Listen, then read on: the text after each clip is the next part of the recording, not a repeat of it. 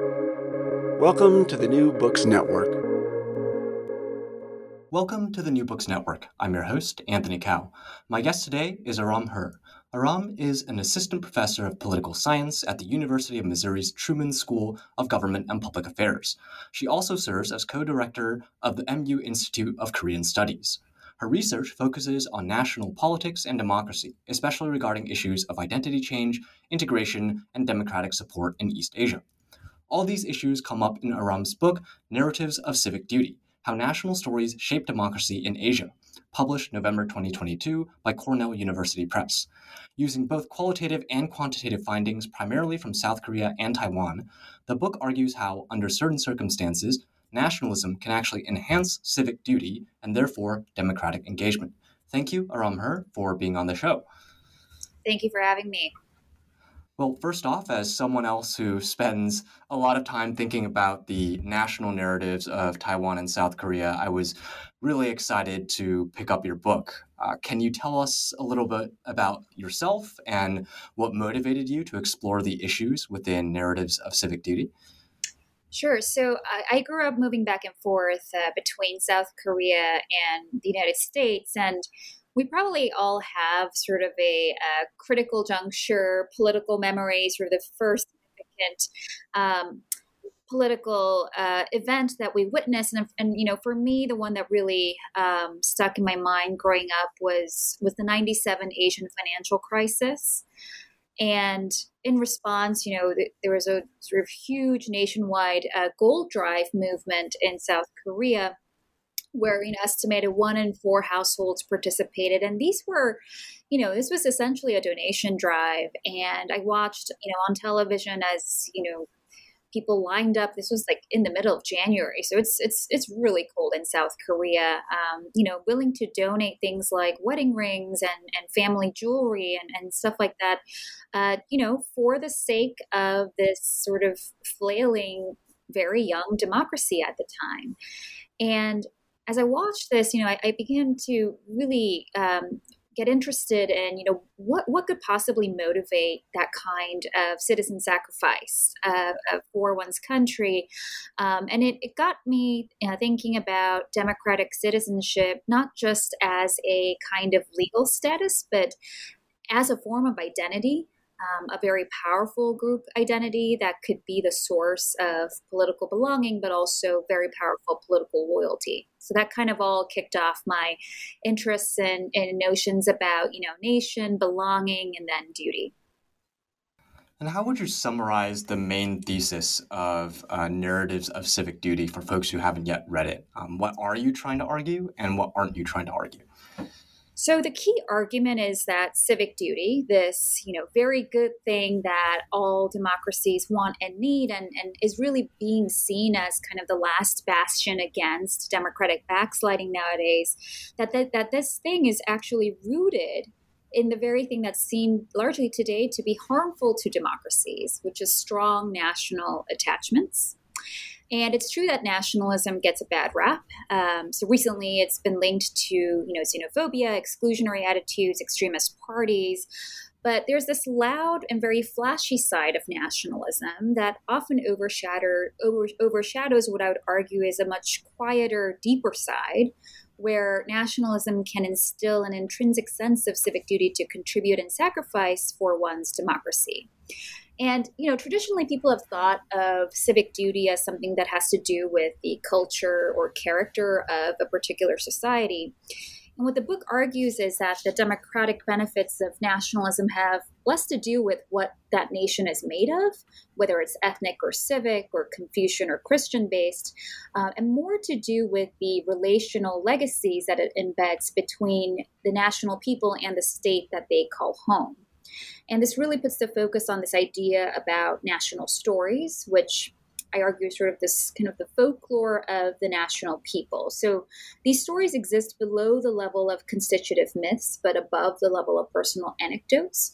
And they're nearly idiomized, almost parable-like stories about what happened to the national people, the triumphs, failures, and most importantly, you know, who stood with us versus who betrayed us in our times of need. And so they are fundamentally relationship stories that embed lessons learned about who to trust and to whom we owe our loyalty as members of this particular nation. And so they come to define a nation's moral relationships. And so to understand, why nationalism sometimes barks and bites and other times, runs loyally alongside the democracies that house it, the argument is that we need to pay more attention to the stories that underlie national identity and outline a nation's history of relationships with other nations, but also with the state in which it lives. I do want to get to the stories in a moment, but first, as we mentioned up front, much of your analysis in the book comes from this comparative study of South Korea and Taiwan. I feel you probably hint at this a little bit in your first response, but tell us why you picked those two countries for this study.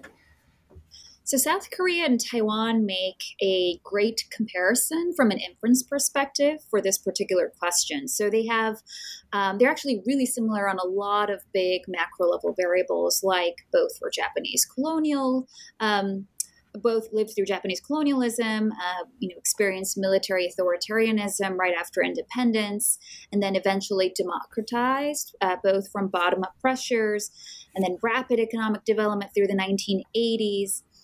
Both are also largely racially homogenous and are in sort of similar geopolitical situations with autocratic brother-sister regimes as neighbors.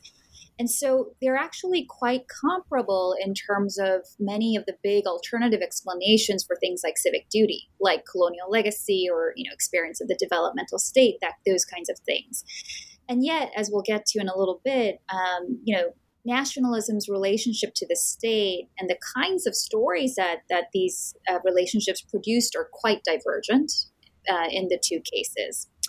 So that's from a very comparative politics inference perspective. But there's also a second region, which is that both democracies are from a region of the world that has long suffered from a lot of pessimism about its democratic potential due to having, a Confucian collectivist culture, due to having strong ethnic flavors of nationalisms. And yet, they've really defied all of those predictions about weak potential for democracy. And so there was something else there, and I really wanted to explicate that. Well, getting to the stories then, how might you describe South Korea's national story? And tell us about how you tested out the effects of that national story upon civic duty and democracy. So Korea's national stories have historically, painted a very strong, almost symbiotic relationship between the national people and the state. And this really goes back to the racialization of Korean national identity as a kind of survival response to Japanese colonialism. Speak to any Korean today and they would tell you that, of course, it feels natural that being Korean is primarily rooted in the bloodline, but this wasn't always the case. I mean, before Japan's rise, Korea was trying to make, cultural connections to China, for instance. But once colonialism hit, right, the sort of national entrepreneurs needed to find a way, how do we preserve our nationhood even when we have lost political autonomy? And the way that they did that was to actually kind of rebrand and reframe Korean identity as something that was rooted in a shared and singular bloodline, such that it was essentially divorced from political authority. And this, in Korean, we say 단일 민족, but this sort of idea of one bloodline became the dominant kind of meta frame that framed the independence movement that, through independence really linked the new Korean state and the people as if it were one whole body. And, this isn't to kind of sugarcoat all the divisions that happened afterwards. So post-independence, rival factions competed, bitterly over the direction of the new nation, and both sides claimed to be the true representative of the entirety of the Korean people. And so, although the peninsula, as we know, was eventually split into basically de facto two separate states from this conflict, within each state of North and South Korea, this belief of very strong nation-state linkage, that this state represents nobody else aside from, the best interests of our national people, still remains intact. Now, Within South Korea, it gets a little bit complicated. So after the partition, the Park Chung-hee regime continued to actively seed these kinds of national stories that continue to paint nation state as sort of a singular body or an extended family. Actively using kind of that bloodline metaphor through government programs like the Semaul movement, the mass public health immunization campaigns of citizens should take care of the national body, as well as mandatory military service, and when the state repression got to the point where these beliefs started to falter, right, that this state really holds the best interests of the national people, when that started to weaken, the anti-regime and pro-democracy activists again framed their demands for democracy not as an overhaul of that national narrative, but actually as a restoration of that original narrative to its purest form, that by reforming and opening up the state, that we could really truly call that state as the true representative of the entire national people. And it's really just 10 years after that we get hit with the Asian financial crisis and see that outpouring of civic duty, all in the name of nation. So, how do these things kind of manifest? What do these national stories actually look like? So in South Korea, I first began by examining these national stories in over 150 personal narrative essays that were written by overseas Koreans who have sort of a legal out to not serve in the military, but decided to return and fulfill the military service obligation anyway. So they wrote in these essays, sort of their life story and how they came to this decision. And you can really see from analyzing these personal essays, these kinds of national idioms that start to emerge over and over again. So, for example, you're not a real Korean man until you serve in the military, or it's a natural duty, like my father and grandfather before me, for me to serve in the military, or it's what a Korean with Korean blood running through his veins should do. So you see these metaphors really come out, and these idioms are coming. They're not learning this. They're overseas Koreans, right? Most of them grew up not in Korea. They're not learning this in school, but they're learning it from national stories that are shared from grandfather to father to son. That essentially links being a good Korean with these kinds of state supportive actions like serving in the military. So then I run a turnout field experiment to see, how powerful is that national pull in a real life setting. So in a pilot mobile election that was run by South Korea's National Election Commission, I find that, simply making a nationalist appeal to vote boosts the sense of civic duty in the treatment group by 13 percentage points and actual turnout by 6 percentage points, which still remains one of the largest turnout effects in this literature. And then finally, I trace the national effects across, 3 different forms of civic duty to vote, to pay taxes, to defend the country. These are, forms of civic duty that all democracies share and need. And using a national representative survey of South Korean citizens, I find robust evidence of a consistent and very powerful pull from national identification in terms of motivating this kind of civic duty. Let's talk about the Taiwan side of the comparison now. How does national identity differ in Taiwan from South Korea? And how does that then create a varied landscape in terms of civic duty and democratic engagement? Yeah. So, one of the first questions I get whenever I tell the Korea story is skeptics will say, well, isn't that just because it's ethnic nationalism, right? High degree of collectivity, identity homogeneity, these kinds of things generate this kind of social cohesion that you're looking at. And so, Taiwan is this just amazing comparison to that, where originally Taiwanese nationalism started out with a very ethnic flavor as well. So it's the same kind of ethnic flavored nationalism. But as I'll say, kind of to start with a punchline, Taiwan's national stories are very fragmented and largely oppositional in nature against the state. and therefore provide a much weaker identity foundation for civic duty. And this doesn't mean that levels of civic duty are lower, because in fact, if you look at survey data, levels of civic duty between Taiwan and South Korea are actually quite similar. But it's that civic duty rests on much more tenuous identity connections to the state. That means that kind of civic duty is much more vulnerable to crisis contexts and will more easily fall apart when the pressure is high.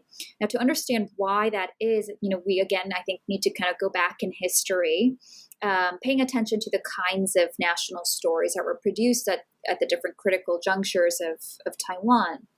So I think the story begins when the KMT loses, the Chinese Civil War, retreats to the island with the full intent of retaking the mainland. And in order to do so, it launches a really aggressive re-Sinicization effort onto the islanders, banning local culture, dialect, history that had evolved kind of separately from mainland China due to generations of physical distance and separation from the mainland. Now, these efforts were often very selective and brutal. And so, the 228 incident really was the culmination, I think, of this kind of oppression. And, KMT efforts ultimately backfire. So instead of eliminating islander identity, this kind of state repression actually stirred the beginnings of a distinctly Taiwanese form of nationalism, forged in the exact counter image of the KMT's vision at the time, which is Taiwan as, part of the greater Chinese nation.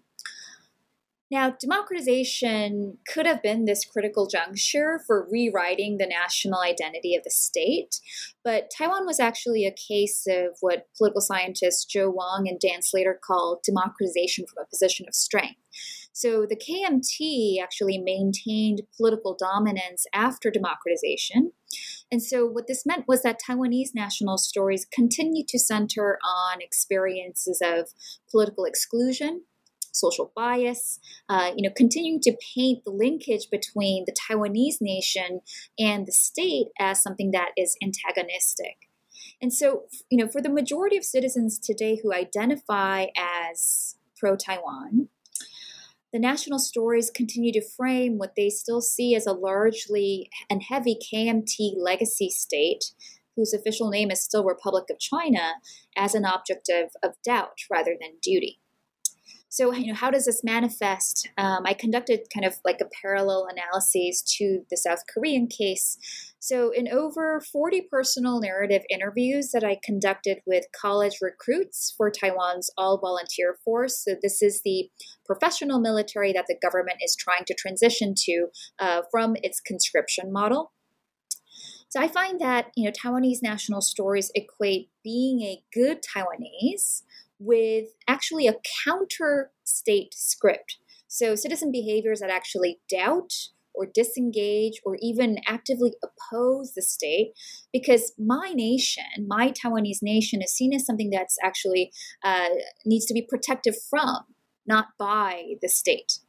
And so, my subjects here describe serving in AVF as something that is contrary to my identity or contrary to my family's legacy. But I want to be very clear here, not to confuse two things. So this is not to say that Taiwanese youth don't feel duty to their nation. I mean, they feel tremendous duty to defend the Taiwanese nation and repeatedly say in surveys that they are willing to fight if there is an attack from China. It's just that this very deep duty to the nation doesn't translate into a civic duty to the state's military, which causes obvious issues, I think, for the Taiwanese government. I also find that in a survey experiment context, that national appeals do nothing to increase a sense of civic duty among self-identified Taiwanese to contribute to government efforts for earthquake prevention and relief. And also have little to no pull toward civic duty to vote or pay taxes in representative surveys. So, the difference here is really paints a stark contrast to what we see in South Korea. Well, moving away from South Korea and Taiwan, you actually then bring in Germany as this sort of generalizing anchor to this thesis around national identity and civic duty. Tell us some more about why Germany is a good comparison and what we can learn from that comparison between Germany and the Taiwanese and Korean examples. Sure. So, some might inevitably ask at this point, well, is this somehow like a specific story to new emerging democracies in East Asia? And so I wanted to really address those concerns. And so Germany, right, halfway across the world, entirely different culture, different kind of political history, is really this test to see if we observe parallel dynamics in a very different macro context. And what's actually fascinating about Germany is that it essentially embodies both the kind of Korea and Taiwan, like the representative cases of national stories that those countries represent, under one roof. So Germany, both East and West, are obviously comprised primarily of ethnic Germans. But during Germany's partition after World War II, very different notions of nationhood and linkages to very different kinds of states took root across this ethnically homogenous group. So, as we know, West Germany became a democracy. And espoused a kind of pan-German nationalist vision that saw East Germans as brothers and sisters, whereas East Germany's GDR was really it was a communist regime that was rooted in a distinctly East German nationalist vision, as separate from, and really, as I would argue, better from the West. Now, when reunification occurred, it was really almost unilaterally led by the West. And so East Germany, reunification happened by essentially absorbing the East German Länder into the existing West German constitution. And so for many East Germans, this was a critical juncture that disrupted their national stories. And so, they still identified and saw themselves as East Germans because that's how they were socialized. But all of a sudden, they found themselves now minorities under a state that explicitly condemned a separate East German identity. And so Eastern national stories began to focus on experiences of state exclusion, discrimination, and started to really seed a belief of a fractured nation-state relationship, framing the unified German state as belonging to the other German nation. And so, this manifests in a steady and sizable turnout gap between former East and West Germans in national elections, all the way to today. And, that gap has really defied predictions of convergence that we would expect from a full generation turnover now since reunification. All that we know from political socialization should say that gap should narrow over time. But when you graph this out, that gap has really held steady across all this time.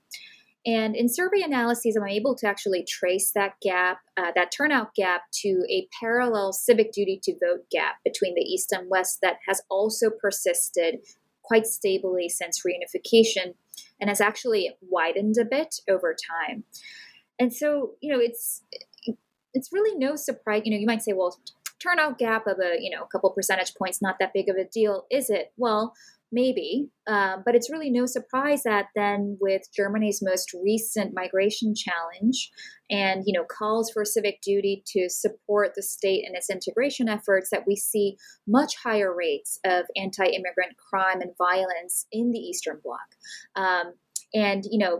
The East is sort of the site for, the strongest site of support for the extremist parties like AfD.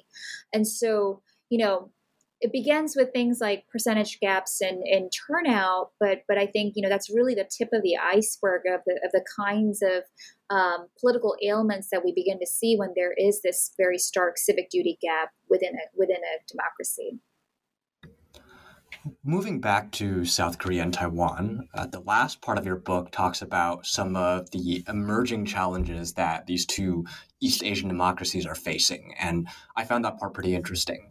To start, both South Korea and Taiwan have very low birth rates. And I'm curious how that interacts with your theory. And if senses of national identity and civic duty are strong enough somewhere in South Korea to get people to donate gold during the IMF crisis, might something like an appeal to nationalism be a viable strategy for increasing the birth rate? So the short version of my answer is that it's complicated. So here goes the long version, right? So South Korea actually, I think, faces two big socio-demographic challenges. And these aren't unique to South Korea per se, but I'll kind of focus on South Korea for this question.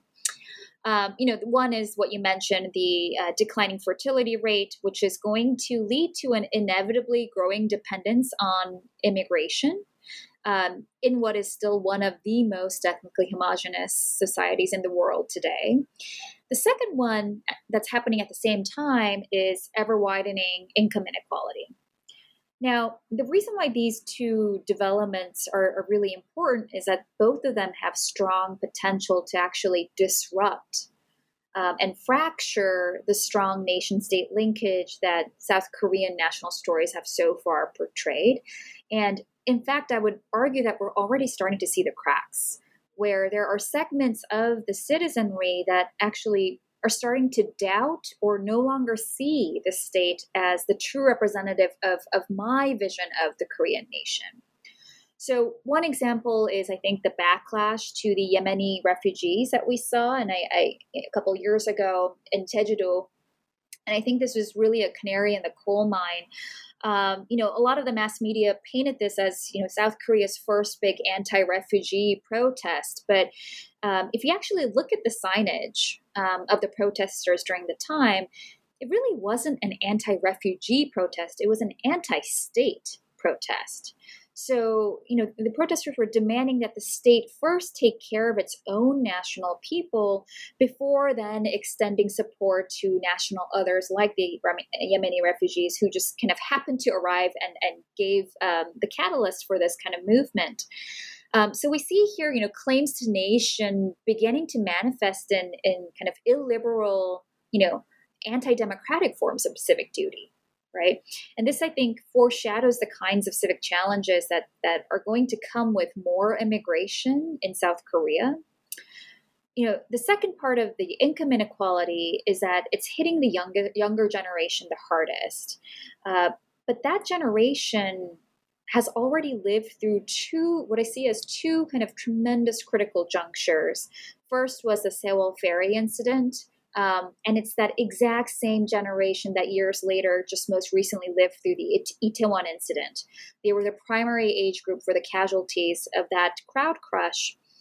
And these kinds of, formative, defining political memories, kind of like the one that I started with for myself, they really have the potential to fracture beliefs about nation-state linkage and begin to seed, flavors of national stories that contrast with the kinds that motivated the IMF gold drive sacrifices.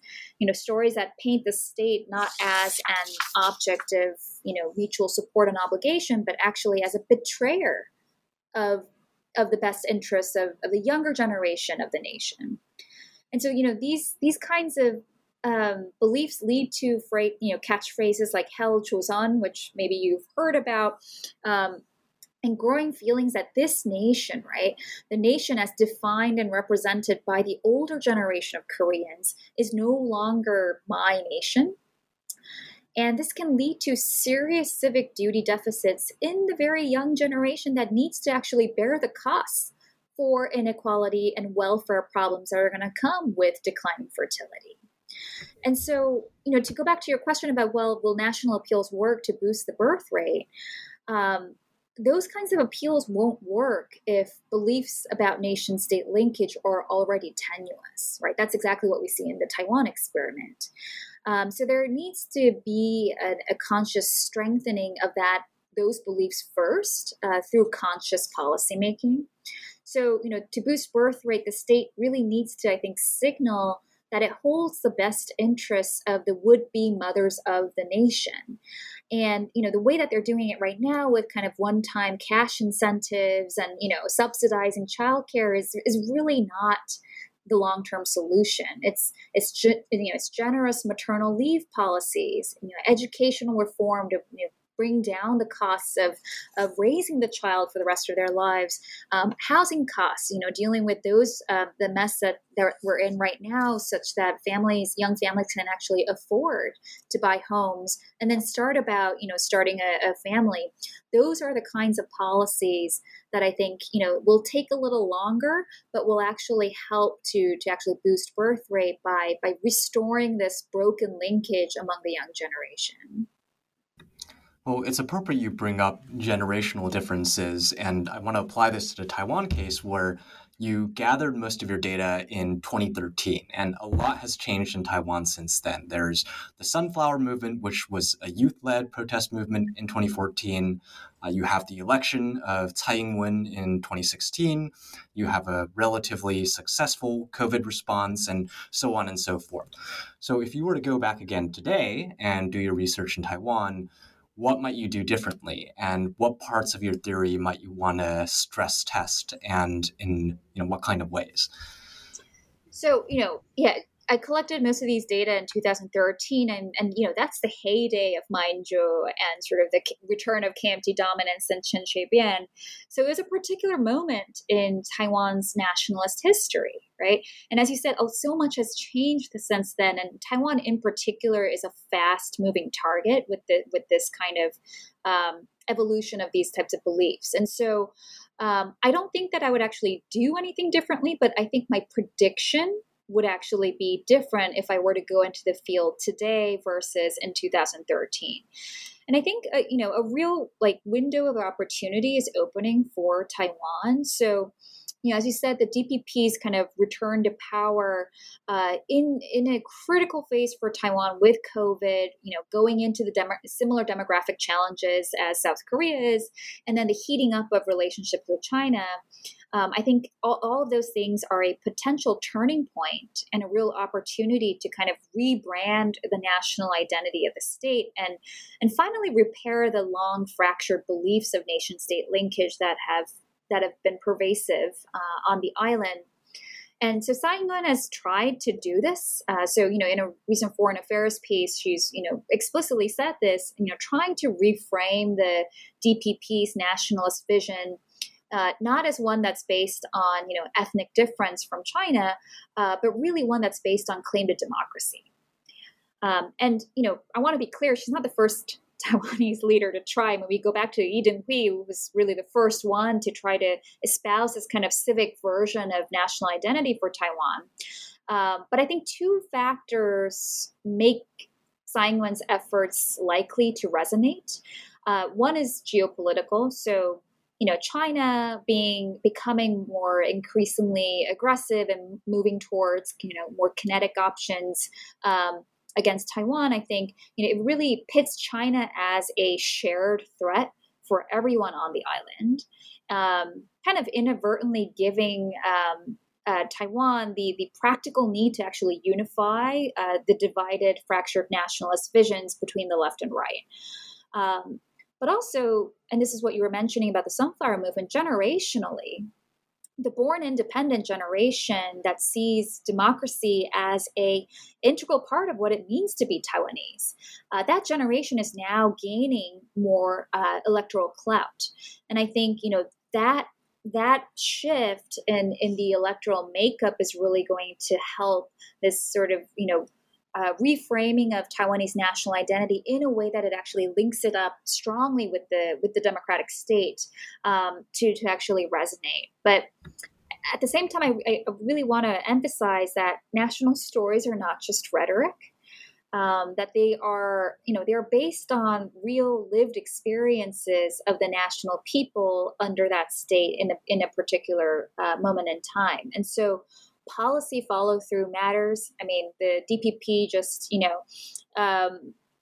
saw the midterm election results, and they were not what they had hoped for. And so I think there's still a lot of work to do to actually live up to this message. So it still remains to be seen whether Taiwan can really take advantage of this critical juncture. To heal that broken nation state linkage. But if there's, I think, one takeaway from the book, it's that, civic duty is something that can be lost, but also regrown and actively fostered. So I'm hopeful. Well, on the next question that I have is more of a two-parter here.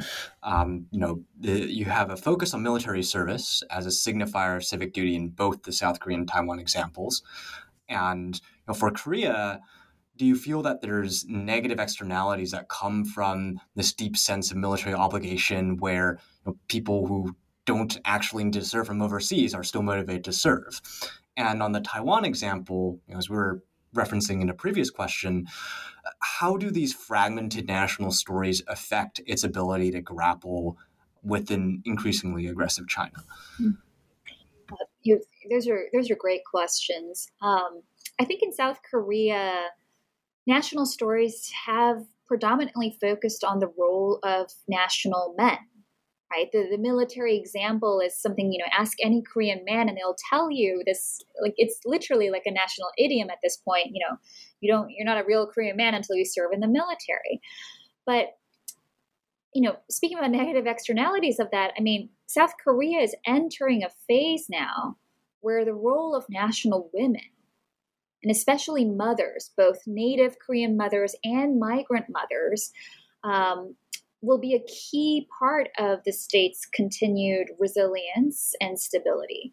And so, it's a case where the national stories and sort of the gendered aspect of that, which I don't really fully explore in the book, but I'm realizing as we talk more about the fertility crisis is actually a big deal. It needs a deep reframing of kind of the gendered aspect of the national stories in South Korea. For Taiwan, in terms of the military, I think Taiwan's struggle with ABF, and it's been over a decade since the government has been trying to do this transition, and every year it falls below the recruitment level, and then it adjusts the recruitment level, right, to keep this going. But it's been a struggle, and I think I think that shows a fundamental kind of misunderstanding from the state's perspective of what the motivation gap is. Because the state has been, pouring a lot of resources into this to, give more benefits and incentives for Taiwanese youth to sign up for ABF and take a professional military career seriously. But what I find through these interviews is that it's not about the benefits. It's about, linking feelings of national duty to the state. And so, there's a lot of focus within Taiwan about, military reform and how they would technify the military in order to counter a potential military aggression from China. And I think those discussions are obviously very important. But I think there's also an equally urgent need for the partisan factions to really unite behind a new and singular national vision for Taiwan. And yes, I know, between the green and blue camps, there's been more gravitation towards the status quo, but I mean, that's hardly a inspiring national vision, right? I mean, it shows what Taiwan as a nation stands against, but it doesn't really show what Taiwan as a nation stands for. And so I think, party and sort of cultural entrepreneurs need to really, really focus on doing the imaginative work of finding finding the next sort of common foundation that can really unite state and nation in Taiwan. And I would actually argue that establishing that first, right, strengthening those beliefs first is actually a necessary ingredient to then enacting successful military reforms. Well, taking a step back to a more general standpoint as we wrap up here, I feel like narratives of civic duty argues pretty convincingly for the existence of what I would call good nationalism, and that's nationalism that motivates civic duty. But how does a country actually cultivate this type of nationalism, and then how do you prevent it from turning into bad nationalism? Yeah, I mean, quick note on that. I mean, the good nationalism looks good because of the, civic duty that it produces, right? And the crux of the argument is that nationalisms themselves are not good or bad. It's really the relationships between those nationalisms and the states in which they live that turns them good or bad by the effects that they produce. And so, how do states kind of foster a mutually obligation-based relationship with the national people that live in that state. Well, the state is a key protagonist in these national stories. So the state's actions, its partisan polarization and the axis of that, the state's policy choices, especially when it targets or marginalizes specific groups, as well as leadership rhetoric. These are all kind of key moments that provide that raw content for national stories. And in turn, like these very deliberate, conscious actions by the state, they end up shaping popularized beliefs about the moral linkage between the national people who belongs in that nation, right? And what that relationship is to the state. Do they see the state as a champion and a defender of people like me, right? In which case, those national people come to see the state as an object of duty. Whereas when the state is portrayed as sort of this oppressor or betrayer of a particular group, that group is more likely to see that state as an object of doubt. And so, the state actually, there's so much more that democratic states can do to kind of self-cultivate their civic reservoirs and foundations than purely cultural theories that say, if you have a Confucian-based nationalism, if you have a Christianity-based nationalism, it's going to turn out a certain way, that those kinds of theories would actually suggest. There's a lot more agency, but also, I think, a lot more responsibility on the part of democratic governments to be very conscious about when they make policy decisions, who they're including, who they're excluding, how they are framing those different policy rollouts. In terms of rhetoric, how are they defining the boundaries of the nation, and do those accord with, the groups that hold leadership positions in the state? That all of these kinds of factors, politics, national identity politics, matter in shaping the strength of civic duty. Well, thank you very much, Aram. This was an enlightening conversation. Really enjoyed diving into all these topics with you. Listeners, if you want to learn more about what we discussed in this episode, look out for Aram Her's book, Narratives of Civic Duty. Aram, thanks again for coming on the New Books Network. Thank you so much.